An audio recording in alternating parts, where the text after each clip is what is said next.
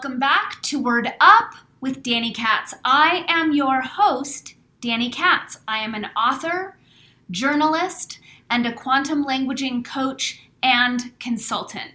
What that means is that I teach people how language programs consciousness, how language programs reality at large, and how to transform reality and evolve our consciousness with language. I've also been known to cultivate and share an opinion or 2 or 12 about culture and consciousness and how they are evolving, devolving, and being manipulated by the powers that were.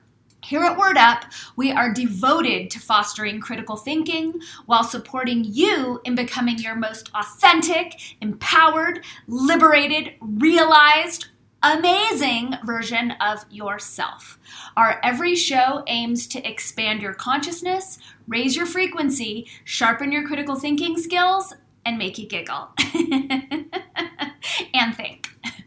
Given the radical uptick in censorship over the past few years, combined with the complete co-opting/decimation of my own personal industry, journalism, I started Word Up to have a free speech-friendly platform in which to engage exploratory, solutions-based conversations with visionaries, mystics, original thinkers, and rebel badasses who are helping to make the world more wonderful. The first half of my interviews run between 30 to 90 minutes and are always posted here for free public listening. The second halves are reserved for paid supporters on my Patreon and my Locals platforms, where for as little as $5 a month, you can access all of my second half conversations along with oodles of other bonus content and opportunities to drop in with me, to drop in with our high vibe tribe, and lots of other awesome things.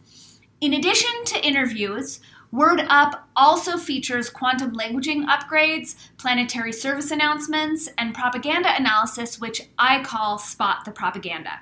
Thank you so much for tuning in and for sharing your sacred attention with me and our high vibe tribe of change makers. Be sure to click that subscribe button so you can stay abreast of our every episode. Thank you for also clicking the like button, for sharing far and wide, and for leaving some kind words as a review as you are authentically inspired. As well, if you are gleaning any value whatsoever from these shows, consider supporting me on Locals and or Patreon. And as you are wanting to learn more about my quantum languaging coaching and consulting services or nab copies of my books, find me on dannykatz.com as well as on quantumlanguaging.com. Okay, I think that's it for our housekeeping. Buckle up and prepare to enjoy this episode of Word Up with Danny Katz. Hey superstars, welcome back to another episode of Word Up with Danny Katz. Today I am joined once again by Word Up podcast favorite, astrologer extraordinaire, Robert Phoenix. Before we dive into today's episode, I am reminding you to click that subscribe button, to like, to share, to comment, to click the notification bell so you can be apprised of my every next episode. And to sign up for my newsletter, because even with the notification bell clicking and subscribing, I have heard that Google is suppressing my content. And your best way of keeping apprised of my every next content offering is to be on my newsletter list. Don't worry, I send them out pretty sparsely. I never share your information. You can sign up for my newsletter at dannykatz.com. As well, the way the show is organized, the first half is free for the public. So whether you're listening on a podcast platform or watching on Locals or YouTube, the first half is free. The second half is available for my paid supporters on both Locals and Patreon, where for as little as $5 a month, it's less than a cup of matcha with oat milk, you get access to all of my second half conversations, oodles of bonus content, special discounts, and advance notice on webinars, workshops, opportunities to dive in with me one-on-one, as well as group settings. So choose your favorite platform, sign up there so that you can be sure to access the second half of this and all of my podcast conversations. I think that does it for housekeeping. Buckle up and prepare to enjoy this juicy AF conversation about the ADL and other things with astrologer extraordinaire Robert Phoenix.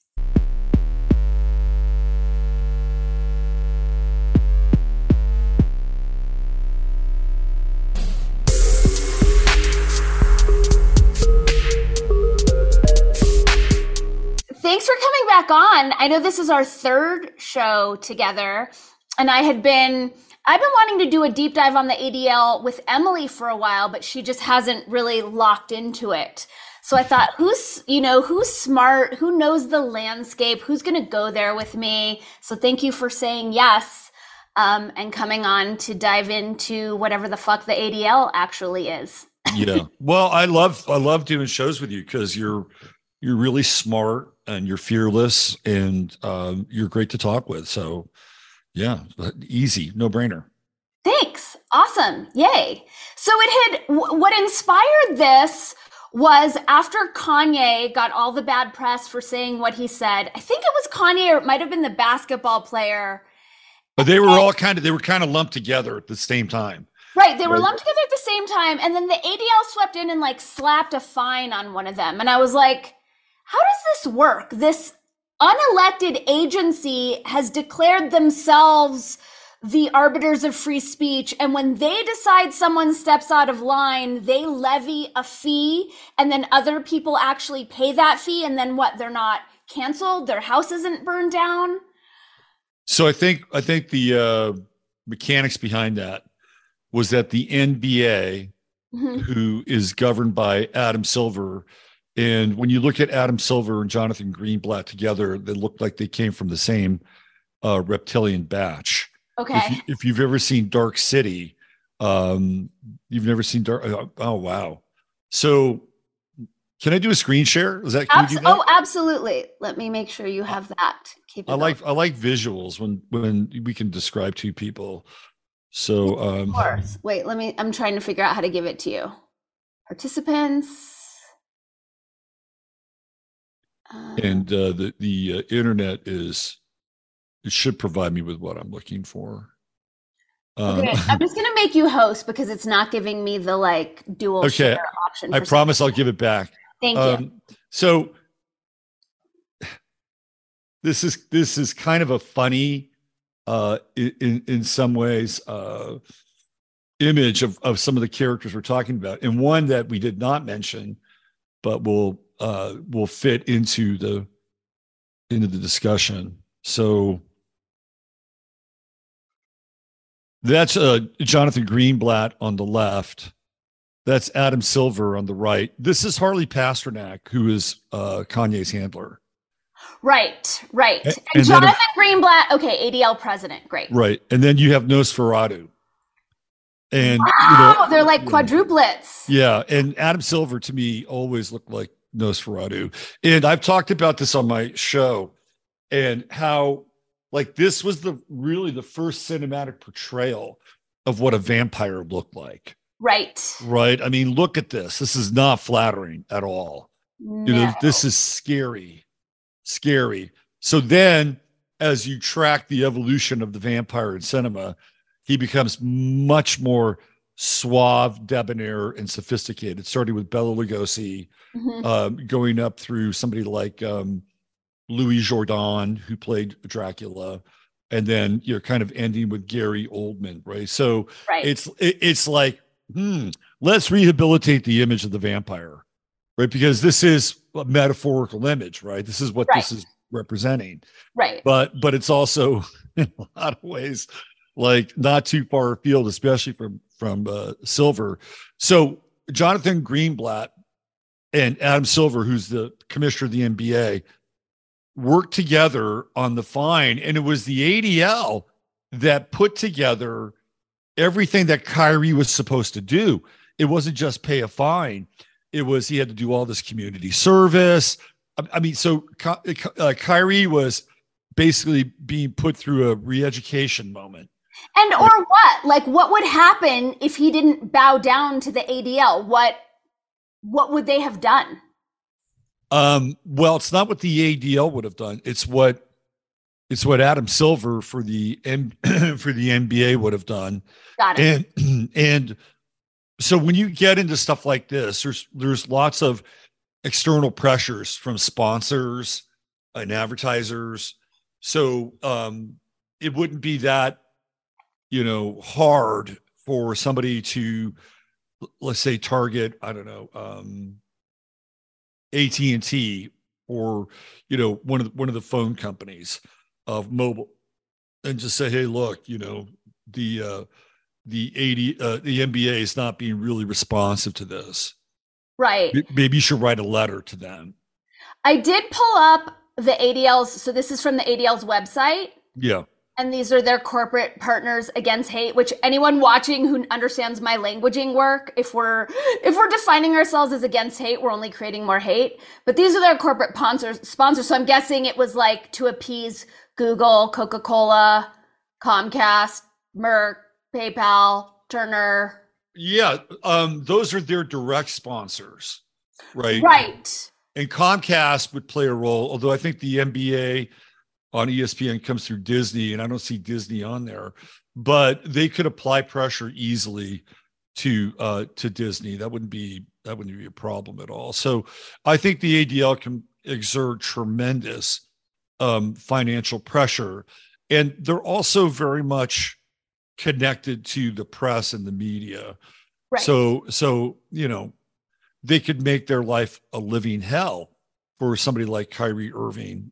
And, Kyrie did his best to kind of stand up, and he kind of apologized, but not really. Kyrie's an Aries, so they don't really bow down and apologize too much. No. And clearly, Ye did not apologize.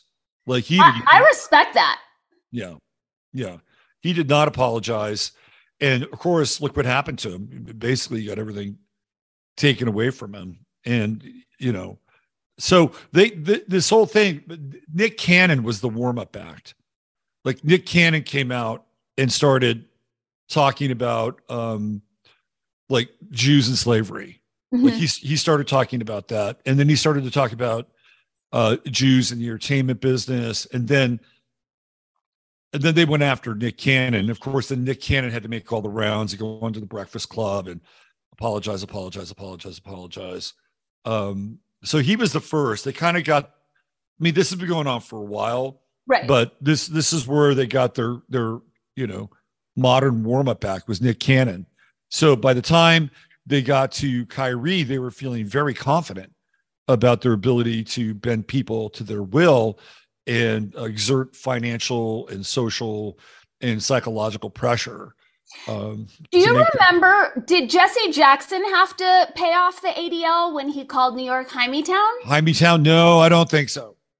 He got a pass. I think Jesse got a pass because he was a good soldier during the civil rights movement, and also had a very, how shall we say, interesting relationship to Martin Luther King on the day that he died. Right. So Jesse knows where the bodies are buried. Literally, he knows where the bodies are buried.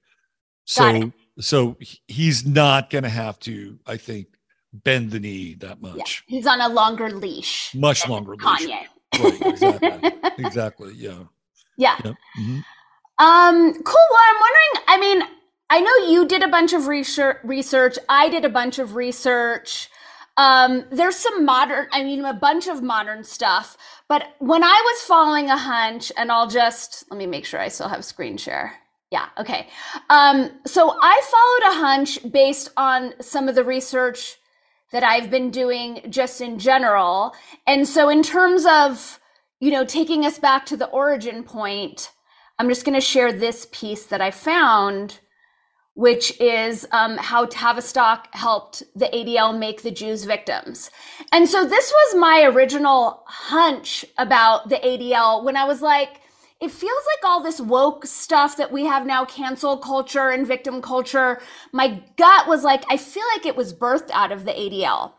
So this is a longer article, but basically what it says is that the ADL put curriculum into schools Mm-hmm. To teach. So it says here, Dinerstein, they call him the racist propagandist for the Anti-Defamation League of Benign Birth, which we know is a Masonic outcropping. Reveals that the ADL published various instructions to parents that they should make sure that their children were aware that a hostile world intended to persecute them. So that was written by the Tavistock Clinic. So are these children in traditional Jewish schools that are getting that programming? I believe so. So to me, this is like the greatest example of deep cognitive dissonance that anyone could experience, right? So on one hand, children are being told that they're going to be persecuted, run from town to town to town, right? So they're going to be paranoid. Right. There's already built an enemy. But then on the other side of it all, they're like, well, we're the chosen people, right? We're special. And so you have this really weird thing going on. Like on the one hand, it creates this ongoing generational brooding sense of paranoia. Right. And on the other hand, there's the sense of, well, we're entitled. And then, the goyim are cattle. Right. So, when you get something like that in my kind of experience and understanding, that's how programs are created, right? You tear somebody basically in two psychologically. And so you're sending two, maybe those two messages converge. We're being persecuted because we are special. We're being persecuted because we are chosen. We're being persecuted because we are smarter than everybody else. Maybe that goes hand in hand. But nonetheless, right, it's one of these things where you're a victim, but then you're also, kind of this progenitor of the world that has been chosen to play a very special role in, law, medicine, business, finance, whatever. So you have these two weird poles that are running current, through a group of people and their evolutionary process. And honestly, I think it creates a bit of schizophrenia. For sure. I mean, and I don't think I'm like standard issue person of Jewish heritage. So I didn't get that chosen bit. And my sense was in what I'm reading about the ADL, they seem more focused on the you're marginalized, you're victims, you're a lesser class. It seems like the chosen thing, if that indoctrination, it seems like that's more coming out of the synagogues, out of Hebrew school. Right. I'm not seeing that coming directly out of ADL. It seems like given Tavistock's influence on ADL, that it's to create division and fragmentation in culture, and you're going to get more. Well, I see how both work. You're better, you're worse. Yeah, it's a total schizophrenic. It is. Yeah. So it looks like that the architect of that program is Kurt Lewin, which I saw in that document. Yeah. Who comes out of the Frankfurt School. Right. And in the Frankfurt School, they're devils. That's what they are. They're complete devils. And their role is to implement, their version of social Marxism. And who's in their field, right? Who's in their target zone? I don't think they have any problem moving their psychological, scope around, their periscope around to figure out where they need to use the divide and conquer, because that's what Tavistock is great at. Exactly. Right? And they don't have an allegiance to any group. They hate all of them. It's just use their tactics to keep us apart. So my sense is that they started off with the Jews, and now what we've seen over the past 50 years is just taking it into gays, blacks, trans, it just seems to be spreading. Well, so yes, absolutely. The whole thing, which for people who aren't aware, this comes out of the lynching of Leo Frank. Mm-hmm. And Leo Frank raped a young woman and went to prison. And I think it was the governor of, Mississippi or North Carolina. Anyway, just before he was about to leave, he commuted Leo Frank's sentence, under a lot of pressure, heavy duty pressure. And the locals were like, no, that's not going to work. Right. So they went out and they took justice into their own hands. And so the B'nai B'rith and $200 and an office space started the ADL after that moment. And that's where they kind of got their legs. But I think to your point, and as I went through this material, like for instance, I sent you that link to that story where the ADL is kind of like interacting with the left in the Bay Area and trying to kind of appease the left. Right. And you know, now they're dealing with this so-called idea of fascism, and they're trying to kind of run the game with the left. But then they'll flip and they'll go full on hardcore Zio Israel right. So they're shapeshifters. The ADL are complete shapeshifters, and they will use whatever leverage that they have. So when I watched Jonathan Greenblatt on the Breakfast Club with Charlemagne the God, it was like, yeah, we need to stand together against evil Whitey. Right now is evil Whitey. And you know, if I was the guys in the Breakfast Club, I'd smell that thing coming a mile away, right? You're being used again. Like you're like, this has been what's been going on for a very long time. But they're doing this thing now, right? They're trying to move into the rainbow circuit and bring all the dispossessed people of the world, and to make sure that, you know, they're not going to be hassled and harassed by these evil white nationalists. So in fact, just before we got on the air, I was just reading a story that Bob Kraft, it doesn't have anything to do with the ADL, but maybe a little bit. Bob Kraft is the owner of the New England Patriots, and he's just pledged $25 million to fight anti-Semitism and hate. So this is... Wait. Spurred by what? Like, what was the inciting incident? There is no... okay, you have the really bizarre synagogue shooting in Pittsburgh. Like, really bizarre. Like, the guy who theoretically did it, he's never had a trial. He's never had a trial. I'm not even sure the guy even exists. I don't know what happened with that event. Right. So there's that. And then, you know, there's this ongoing kind of rampant rise in anti-Semitism. I think he's talking about Kanye and Kyrie. Like, so they're trying to piggyback, you know, on this stuff. And so, you know, Bob Kraft gets to hang out with, you know, some B-level, you know, celebrities or whatever, and do these little fundraisers or events. It's just like, you know, it's just greasing the wheels. But what they do is they create programs. And that's really good at what the ADL, that's really one of the things, that's what the ADL is really good at, is creating programs. And I got a whole list of basically press releases from the ADL right off their website. I don't know if they're there anymore, but I found them. And they're all about these programs that are in conjunction with the FBI and local law enforcement and the CIA. So you want to see any of them? I have them right here. Yes, I want to see all of them. I'm going to give you back. You're the host again. Okay, so let me, so I found some really interesting information. Let me see if I can do this. I think one of the basic things that frustrates me so much about the ADL and their influence on culture is anti-Semitism is now become the most broad-based phrase that they will throw at anything. Like, you just say, I don't like, you know, Bob's shoes. And if Bob had a Jewish grandmother, all of a sudden that statement becomes conflated with anti-Semitism. Like, that's how reckless I feel the ADL is with that phrase. Yeah, no, I totally agree. And let's be honest, what is the definition of Semitic anyway?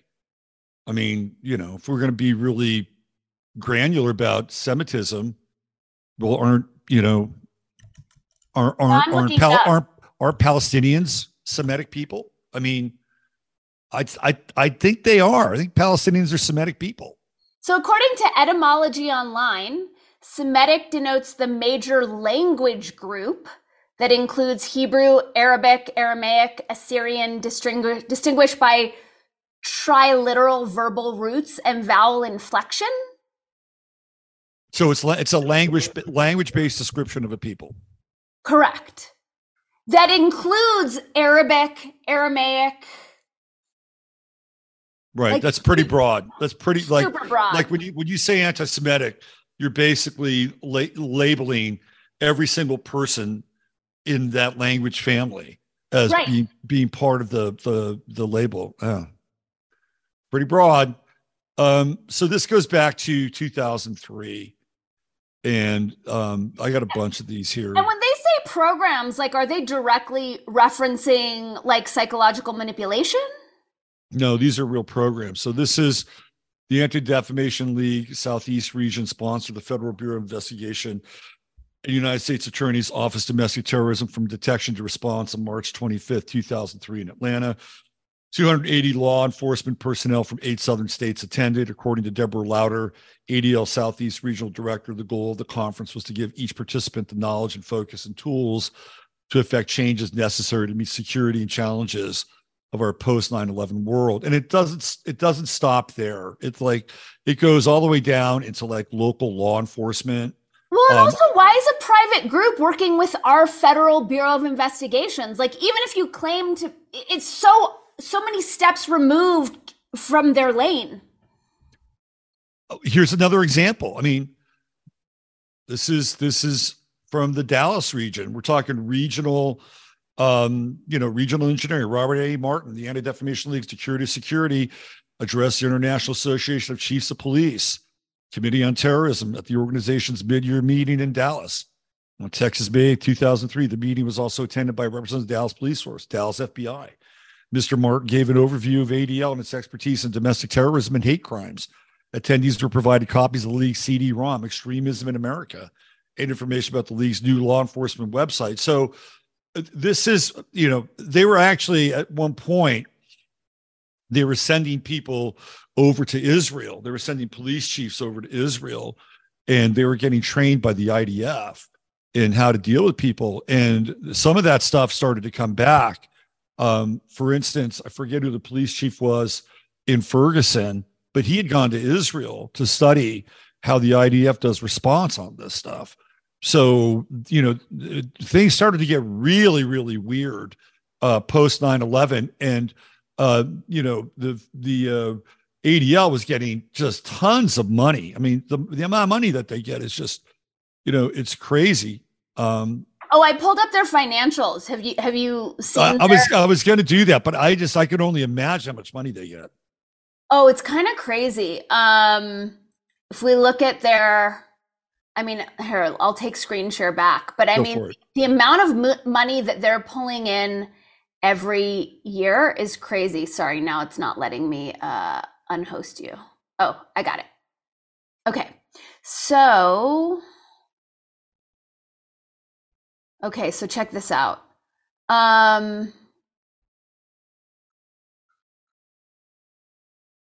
So this is their investments at fair value. So these are investments they're making. Like 79 million is just how much, like, I guess, extra money they have to invest at the end of each year. Wow. That's pocket change, huh? Right? Wow. Let me go up further. So this is cash flow from operating activities, 35 million in 2020. Cash and cash equivalents, end of year, 44 million. So they doubled between 2020 and 2019. They made 20 million more. The whole thing's so shady. Well, hate is good for business. Definitely. Hate is good for business. And, they're like any other, political organization who's invested in profiting off of people's fears. They're basically shakedown operations is what they're a total shakedown. They're like mafia. I mean, yes. Who's giving them $62 million a year? What is that about? And I think that's above the line economy. Okay. That's above the line numbers. Right. Like what's happening behind the scenes. Exactly. Totally. Exactly. Yeah. Where is the money coming from too? Exactly. Like for instance, they do this with churches, right? Because the ADL and the church are both nonprofits, right? They're both nonprofits, if I'm not mistaken. How can you So be a nonprofit and then have like tens of millions of dollars to invest in mutual funds? Like, that is crazy. well, the other thing too is when you have all these mega churches, you can just make a donation. You don't have to say where it's coming from, right? So a Mhm. lot of the mega churches are actually really good, and in some cases used for money laundering, right? So, Right. and I don't know if this, because there's a lot of people that I think would love to catch the ADL in money laundering. So I think there are people that watch what they do, but who the donors are and where the donors are getting their money from, right? That's a whole other thing, So let's say Bob Kraft or somebody has some extra cash on the side that, they want to, they don't want to track it, right? They'll funnel it over to the ADL. You'll say, oh, great, thanks for the donation. Well, that's money in the bank for Bob Kraft, Right. or that's money in the bank for somebody who's going to need it somewhere down the line. Right. So it's an investment. And one of the things that I found, no matter what was going on at any given period of time with the ADL, is that they were always very tight invested with Israel, like very tight invested with. So no matter what was happening here domestically, that relationship was like intact. It was sacrosanct, and through APAC and the ADL, they're like the 1-2 punch in terms of lobbying and protection. Well, and that's like the giant snow job that I'm so excited for everyone to wake up to, the conflation of Israel with Judaism, Jewishness. It doesn't have anything to do with that. It's like a deep state stronghold in the Middle East. That's right. It's really like a center of a crime, like a crime empire, right? Right. And if you It, say anything vaguely critical about like how Palestinians are treated there or anything, that becomes branded as anti-Semitic, which makes no sense. Like it's so many right, leaps exactly. removed. And we just looked at what the source of Semitism is. They're going to fall in the same language group, so it makes no sense at all. Right. Yeah, and by the way, there are other crime cities. Like New York is a part of the crime network, and London's part of the crime network, and Frankfurt is part of the crime network. But Right? no These one gets the protection that Israel gets. Like I remember after Katrina, like those grants were being withheld from anyone who was critical of Israel That's on right. our own Well, home yeah, soil. yeah, absolutely. It was happening in Rockport, Texas, and yeah, and that's not the first time. It's not the only time Greg Abbott did that. There was some other things that happened. There was a woman who um, got fired from her job. I think it was the school district in Georgetown, and she had to sign some anti-BDS thing in order to get her pay. Yeah, and of course Abbott also tried to get Gab banned here in Texas. Like he made a big deal about banning Gab. So we know who's buttering Greg Abbott's bread, Yeah, right? exactly. Yeah, he's been to the wall. There's pictures of him. All these politicos have been to the wall. Ron DeSantis has been to the wall. Trump's been to the wall. Obama's been to the wall. They've all been to the wall. They all wear the little hat and they go to the wall, right? So It's so weird. And then this new, I mean, I found this other article that the new president has been like overly critical of Trump and is coming out of the Obama administration, which is flipping the sort of like left right ADL allegiance allegedly. But as you're saying, like they just kind of play all sides. I they just play think all sides. I mean, they're into power, right? And they'll use leverage and power any way they can. And, Greenblatt does theoretically come out of the left, and he's also um, got this water called Ethos. Do you know about Ethos water? wait, that's his? That's his brand. Yes, Ethos. Okay. So he came to that through the Starbucks world because he was like a brand manager for Starbucks. Okay. So that's Jonathan Greenblatt's background. He's like marketing and product development, and of course he was. I think he might have replaced Rahm Emanuel's chief of staff after Rahm Emanuel left. So yeah, I mean, yeah, theoretically he comes from the left, but if you go into his Wikipedia page, it says his parents are conservative Jewish. right? And I Right. mean, you'll see this, like, it's really confusing, like when you get into the neocons, you'll find the same thing. This week, Bill Kristol's, a progressive. Oh, next week he's a conservative, right? They're shapeshifters, and they're it's clear that they have a couple of allegiances. One seems to be Israel, and the other seems to be power, and they're part of this shakedown scheme. In fact, you and I were talking earlier. There was this guy named Mo Dalitz who was kind of a Meyer Lansky figure, and he was one of the biggest donors to the ADL. And Meyer Lansky's daughter became like a fact checker for the ADL, or granddaughter, Mira Linsky. Mira Linsky, Meyer Lansky's granddaughter, went to go work for the ADL as one of their investigators. Right? Well, that totally makes sense because they're both mob. Like it just all seems it's so mob. They're mobby. Right. They're totally mobby. I mean, I guess in fairness to the ADL, they're not the only ones.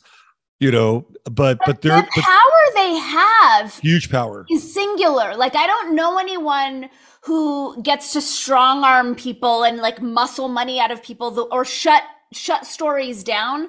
I mean, this one, which I'm guessing we've all probably seen this, but I'm going to just share this piece. I found this in my kind of earlier research about the ADL. But so there was this article about Fox News deletes Soros Puppet Master cartoon after ADL calls out anti-Semitism. Yeah. And I find it hilarious when people ever defend Soros as a Jew, given that he literally worked for the Nazis, has literally come out and said he doesn't feel bad about it. He would do it again. Like he hates Jews. This was the cartoon that the ADL freaked out. So we have Soros holding these puppets, defund the police, no bail, DAs. Where is Jewishness in this? What does this have to do with being anti-Semitic? It's a really good question. I don't think it has anything to do with it. Nothing. But the fact that they wield that much power, that they got this, taken down? That is the guillotine. The guillotine is to be considered anti-Semitic, right? I mean, if you're anti-Semitic or being accused of being an anti-Semite and you have professional standing, unless you walk it back and say you're sorry and I misspoke and I didn't understand, as on a professional level, you'd be screwed. If you go back to that page and you can see that they partnered with PayPal, I mean, the global, yeah. Now all of a sudden, things get real sticky when it comes to partnerships and speech and penalizing people financially, right? It's so sticky, tricky because we have in this one. So this is the ADL, as we've told Fox News numerous times, casting a Jewish individual as a puppet master who manipulates national events for malign purposes, conjures up long-standing anti-Semitic tropes about Jewish power. No, we're allowed to criticize people for being puppet masters. But one thing that I've noticed in the cultural landscape with PayPal and big tech and whatnot, when I got my Facebook account shut down a year ago. It might have been longer than a year ago, but it was in this, the culture we're in now. Nothing happened. I couldn't get any customer service. I couldn't get anyone to respond to me. And I was on Twitter kind of bitching and people were like, just play their stupid game, play some sort of woke victim card. And so I wrote, I guess Facebook hates Jews. My account was up within 5 minutes. Wow. So freaking fast. And it was I felt disgusting and dirty for pulling that. But it was the only card I had to play, and it actually worked, which is even worse. So think about the psychological impact and the effects that would have on an entire group of people. Well, it's just this is why I rejected the whole thing growing up, because I was I'm watching everyone in my family play the victim card all the time, and it didn't sit well with me, so I rejected that. But I didn't realize that this was a whole Tavistock program that was running and was super deliberate. I mean, that's the quickest way to like disempower and fragment people, is tell them that everyone hates you and that you have it worse and you're a second class citizen. Right.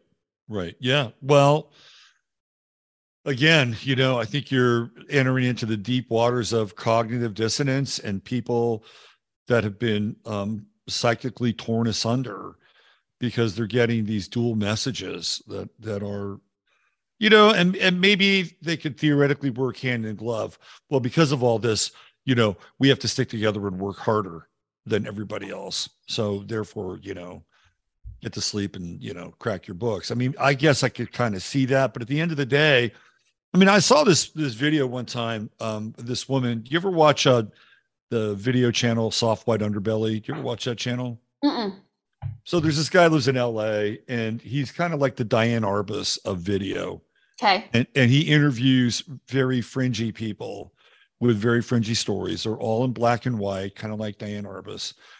And he had this one woman on there who grew up in a hardcore Orthodox Jewish family in New Jersey. And it was her story. And it sounded like a fucking horror story. I'm sorry.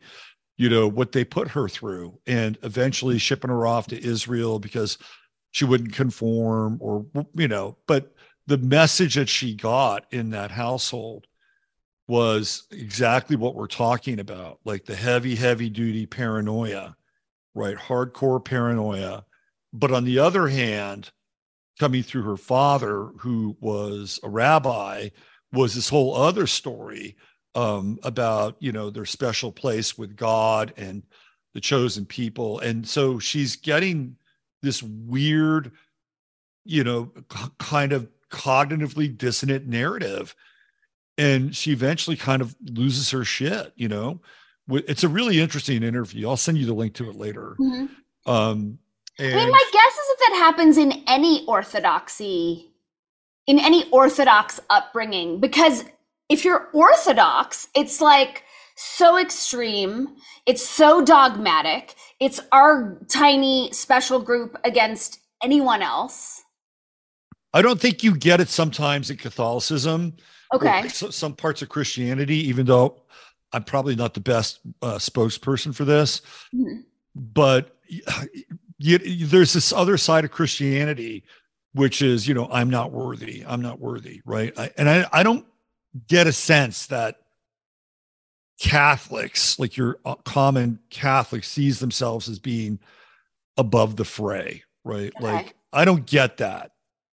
Here in Texas, I don't get that the Southern Baptists see themselves as God's chosen people, only if they're saved, maybe, right?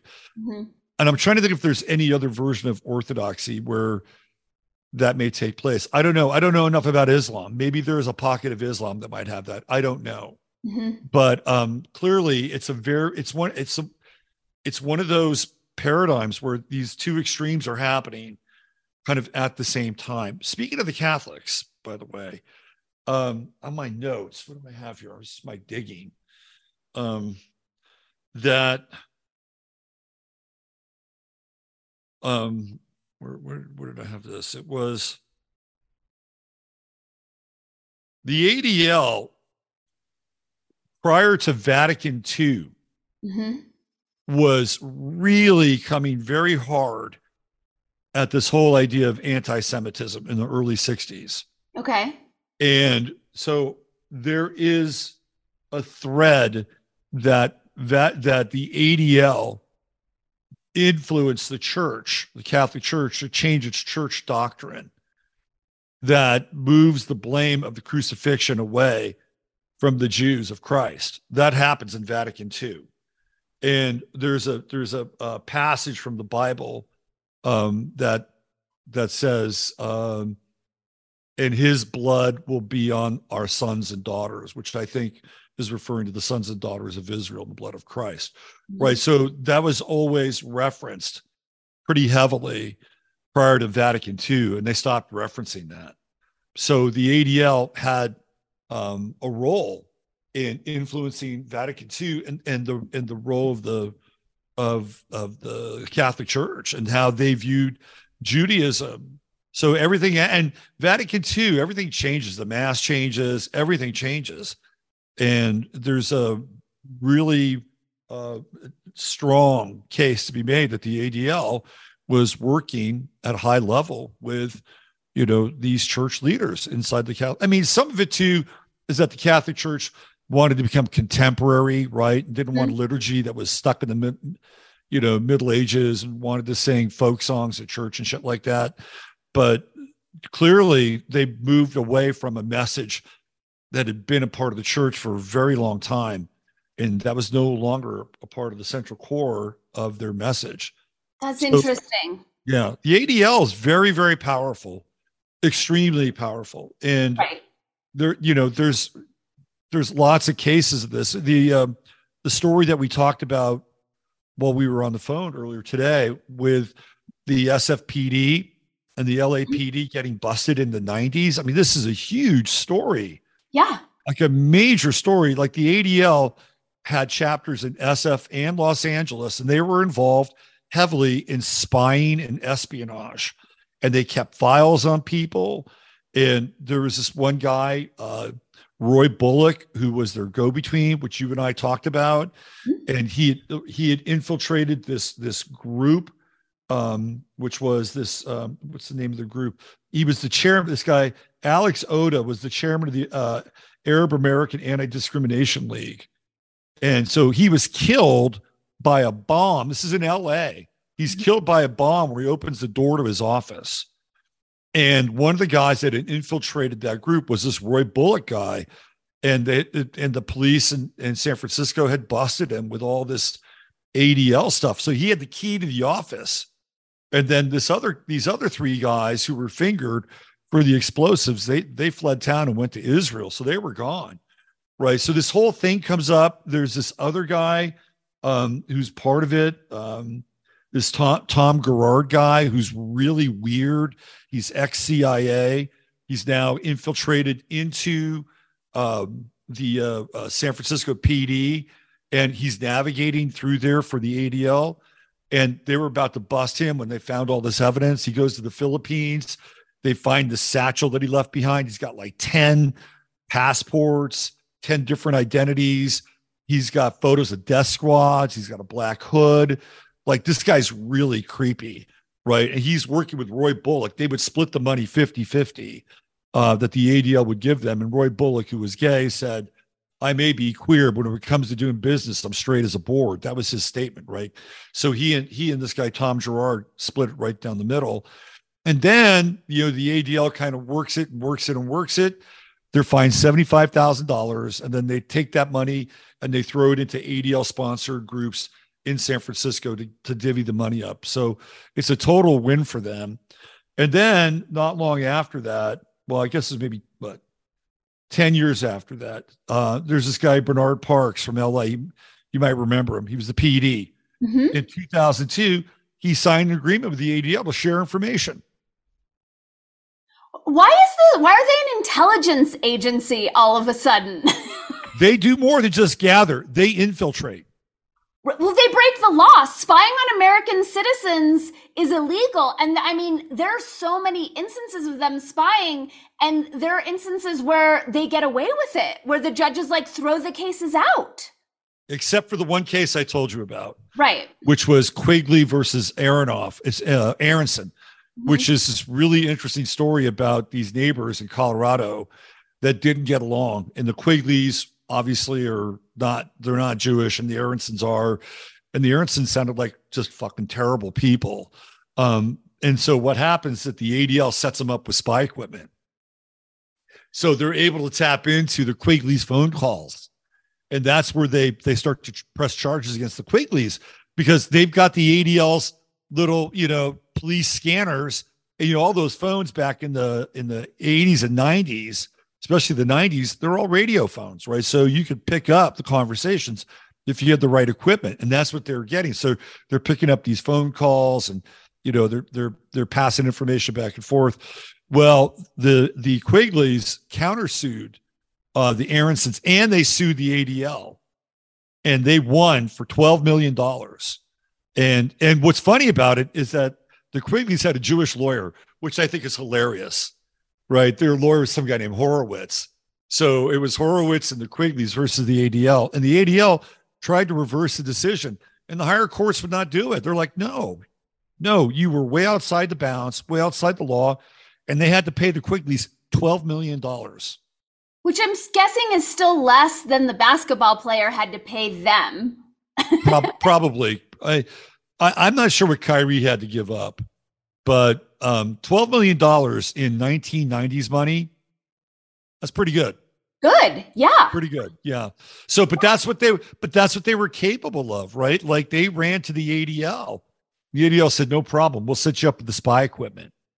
Well, and the fact that they're still, it hasn't hurt their standing, like in the larger cultural discourse. Like, no, I'm not hearing anyone reference that the ADL has a spying problem. Well, it's dangerous. I mean, it's dangerous to criticize the ADL. Well, I mean, think about it, right? Like if everything we've said is true, right? And I wouldn't bring up any of these cases if they weren't, okay? Right. The amount of intelligence and intel that they have on people is probably pretty significant. It's so true. Yeah. So it's like, well, you remember this, like, right? And this is no different than the Cheka or KGB, right? And if you kind of drill down, you'll probably find like that guy, Gerard, he's ex-CIA and he's now working for he's in SFPD, but he's really undercover for the ADL. And I think you have a lot of overlap between the ADL and the FBI. Robert Mueller How is that legal? It happens all the time. And I think these agencies, they're all buddy. They're all sleeping with each other. They all exchange information. Right. And it's like one big network. And, they probably, just trade info or sell info. So that's one of the reasons why I don't think that they've had to, go through the ringer socially. And they can always levy the anti-Semitism trope. And, that's been a flamethrower that's completely torched careers and lives. Oh, completely. I mean, you just utter the word and like the conversation is supposed to shut down and you're supposed to be appropriately apologetic and all those things for this misused term. By the way, that stuff clearly is very Tavistokian, right? Because you could apply that to racist. Now it's homophobic. Now it's transphobic. It's all the same. Completely. Yeah. Yeah, and that's where I'm saying it seems like the formula started with the ADL and anti-Semitism, and now we just see the formula being applied to all the other supposedly marginalized / now privileged groups. Right. And so who's going to be out in front, doing the legwork and the dirty work in the trenches for these groups? It's going to be the ADL. And maybe a few of these other groups. They'll expand their model, right? They'll expand their model, which is what Jonathan Greenblatt was trying to do on the Breakfast Club with Charlemagne the God. He's like, yeah, we're all in this together against these evil white people. I mean, really, that's what he was saying. And the whole thing is, it's just so weird, right? Even the cognitive dissonance and looking at Jonathan Greenblatt, even though he does look like Nosferatu a little bit, he would pass for white. I mean, that's the other thing that's really weird about this whole thing. Well, yeah, that's the other big kind of another piece of cognitive dissonance is in the like oppression Olympics scale. Jews aren't in there. Like if white people are supposed to pay reparations to gay people for not being able to be married or black people, like that will also include Jewish people. Right. Which is how it's like kind of fuzzy in the oppression Olympics conversation. Yeah, it is, until of course the argument or the discussion is directly related to that. And then all of a sudden they're at the top of the pyramid in the oppression Olympics, right? They've got the gold medal ribbon at that point. But if it's something else, they're usually in the background. But kind of, but I don't see anyone, like, no one's getting like affirmative action hires or college entrance because they're Jewish. Like that hasn't existed in my lifetime that I'm aware of. So it's weird. And it speaks to the cognitive dissonance that you brought about in the beginning, as far as you're chosen and you're also oppressed, where it's like, well, which is it? Because it's right, exactly. It's always a schizophrenic. It's really schizophrenic.